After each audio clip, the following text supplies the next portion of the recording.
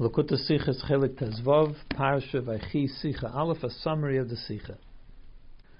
The first pasuk in the Parsha says that Yaakov lived in the land of Mitzrayim for 17 years, and then it gives us the total of the years that he lived, 147 years. So the question is asked, we know that Yaakov was 130 years old when he came to Mitzrayim, as it's written in the previous Parsha.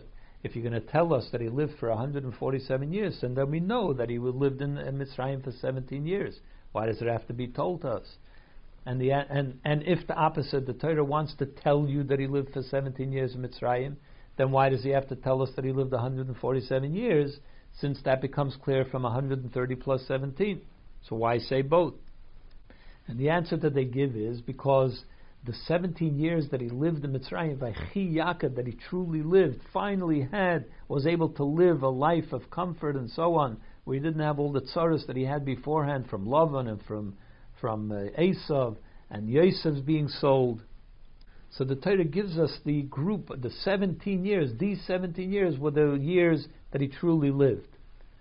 And why does it put it together with the other 130 years? Why does it make the total? Because since it's unnecessary to tell us the total, because we know it already from the calculation on our own. The reason is because the Torah is telling us that the good years that he lived in Mitzrayim were so good that they made him forget about the 130 years previous, about the tzaras that he had then. Kulam shavim l'tova, they all seemed like perfect years. His life seemed perfect as a result of these 17 years. So we have to understand, what does it mean that 17 years of good life can suddenly make 130 years of difficulties go away? What is the meaning of that? So to explain, let's look at what the Medrash says. The Medrash asks a question: why is it that the Parsha Vaychi, usually all other Parshas, there's a break there's a space between the previous Parsha and the new Parsha, to show the separation, the beginning of a new Seder. But by Vaychi, there is no space in between Vayigash and Vaychi. It flows right into it. So the Medrash asks, why is it that there is no space? Why is it called a stuma? It's a closed parsha. In other words, that there is no break in between the previous and the new one. So he gives three reasons. One is because when Yaakov Avinu passed away, the hearts and the eyes of the Jews became closed up because of the enslavement of the Jews began after Yaakov passed away, the beginning of it. Another reason why is it closed? Because Yaakov wanted to reveal the Ketz when Mashiach would come, and it was taken away from him. Stuma, it was nistam imenu. He was not able to see it anymore. And the third reason is because it took away, the 17 years of Mitzrayim took away from him the tzaras of the world. What happened before? So the question can be asked, since, as we said, Vaychi Yaakov expresses the greatness of Yaakov's life at that time. So why is it that the Medrash starts with the difficult time, the two answers which express a negative thing that happened around Vaychi? Why doesn't it start with the third answer, which is that it took away the tzaras, which is what Vaychi means? That's what Vaychi also says. Why is that one the third answer to why it's stuma? In fact, the question could become even greater. Rashi leaves out the third answer altogether. He only answers both the first two answers. He leaves out the one about he forgot about the tzaras. So why is it that in Pshuta Shel Mikra, where Vaychi means the best life that Yaakov lived, Rashi chooses to ignore that answer altogether? And the answer lies in the fact that when you look at the Parsha Vaychi, it seems to be telling us not the stories about the life of Yaakov living in Mitzrayim, but rather his passing away. The theme of Vaychi, the whole of the Parsha Vaychi, the whole thrust of the Parsha is about the passing away of Yaakov, which has to be explained soon. But therefore, the two answers that Rashi brings about why the Torah closes up the Parsha has to do with what is this Parsha talking about. It's this Parsha which talks about the passing away of Yaakov. Therefore Rashi chooses, and the Medrash starts with the two pshatim which talk about what happened as a result of Yaakov passing away, that it started the Shibud, and also that he wanted to reveal the time of Mashiach, which happened around the time that he passed away.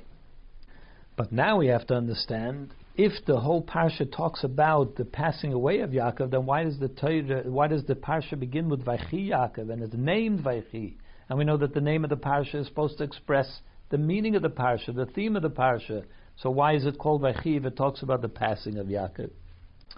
And the answer to this is that if you want to know what the real meaning of life is, life means something that is eternal. And that's why only Hashem can truly be called alive. As it says, the pasuk says, Hashem Elokim Emes Hu Elokim Chayim. Hashem, who is is truth. Truth means something that lasts from beginning till the end. The word for Emes is made up of Aleph, Mem, Saf, the first letter, the last letter in the alphabet, and the middle letter in the alphabet, because only something which lasts from the beginning all the way through the middle, all the way till the end is called truth. And Hashem is that way. He exists from the beginning until the end and unchanged, and therefore that's the only thing that can be called life. And as we say about Mayim Chayim, there's a requirement that when you mix the ashes of the Parah Adumah, the red heifer, it has to be from Mayim Chayim, living water, meaning from a spring. But if you take it from a river that stops running even once in 7 years, it's called misleading waters. It's not called truly living waters, and you can't use that water. Something that doesn't go on forever is not called life. So therefore no created being can be called alive, because it starts, and then it starts at some point that wasn't there before, and then at some point it no longer exists. So that's not true life. The only way that a created being can be called living is when you attach yourself to Hashem, who is the source of life. And when Hashem is the real meaning in your life, so then you become also eternally alive. And that's why Yidden, Jews, are called living, because we're attached eternally to Hashem, and therefore we take on that eternity as well, and we become eternally alive through Hashem, through being connected to Hashem. Which explains why this parsha is called Vaychi. Because all of Yaakov's life that he lived until he came to Mitzrayim, he was attached to Hashem, truly, without question. But there is no proof that what would happen if he came to a place where he lived in a place which was completely devoid of all morals. He lived in Erev Haaretz, a place like Mitzrayim. Would he be able to remain attached to Hashem then? Only when he came to Mitzrayim, and even over there he was attached to Hashem, did it prove that Kulam Shavim L'Tova, that the 130 years that he lived elsewhere in Eretz Yisrael and in other places, there his attachment to Hashem was also real and also eternal, because it exists even now. And not only was Yaakov Avinu alive in Mitzrayim, but all of his children, Mitasa Shlema, every single one of his children remained connected to Hashem and continued to serve Hashem. And his grandchildren, and even Yosef that ended up stuck over there for 20 years without any connection to his family. And even the children of Yosef, Menashe and Ephraim, that were born into Mitzrayim, they never even saw the old country. Even they remained not only deserving of Yaakov's bracha, but that the bracha is that all future fathers and mothers of Jewish people will bless their children. You should be like Ephraim and Menashe. That's the kind of children they were. That brought out the true meaning of life, that Yaakov is truly alive. And as the Gemara says, that Yaakov Avinu loy meis, that in regards to Yaakov Avinu, it doesn't say in the Torah that he died, even though by Avram and Yitzchak it does, but by Yaakov it doesn't, because Yaakov Avinu loy meis. Ma zare b'chayim afu b'chayim. Just like his children are alive, so he also is alive. And the best proof of this is that even after Yaakov passed away, even after his neshama left his guf, his life continued, because his children and his grandchildren continued to serve Hashem in the same way that he was alive. And therefore, it's only after Yaakov Avinu passed that you could truly see that he was truly alive. Only that can be called Vaychi. And this also gives meaning to what the two pshatim that Rashi brings. That when do you know that when a Yid is keeping Torah and mitzvahs, he is truly connected and alive and connected to Hashem if a Yid keeps Torah in a time when he is not in Golus. That doesn't prove anything yet. You're connected to Hashem in a time when it's not Golus doesn't mean that you're truly alive. Even in Golus, there is a time when a person is in Golus, but you can imagine the Geula. You can already see the Geula coming, or in your mind you can see it.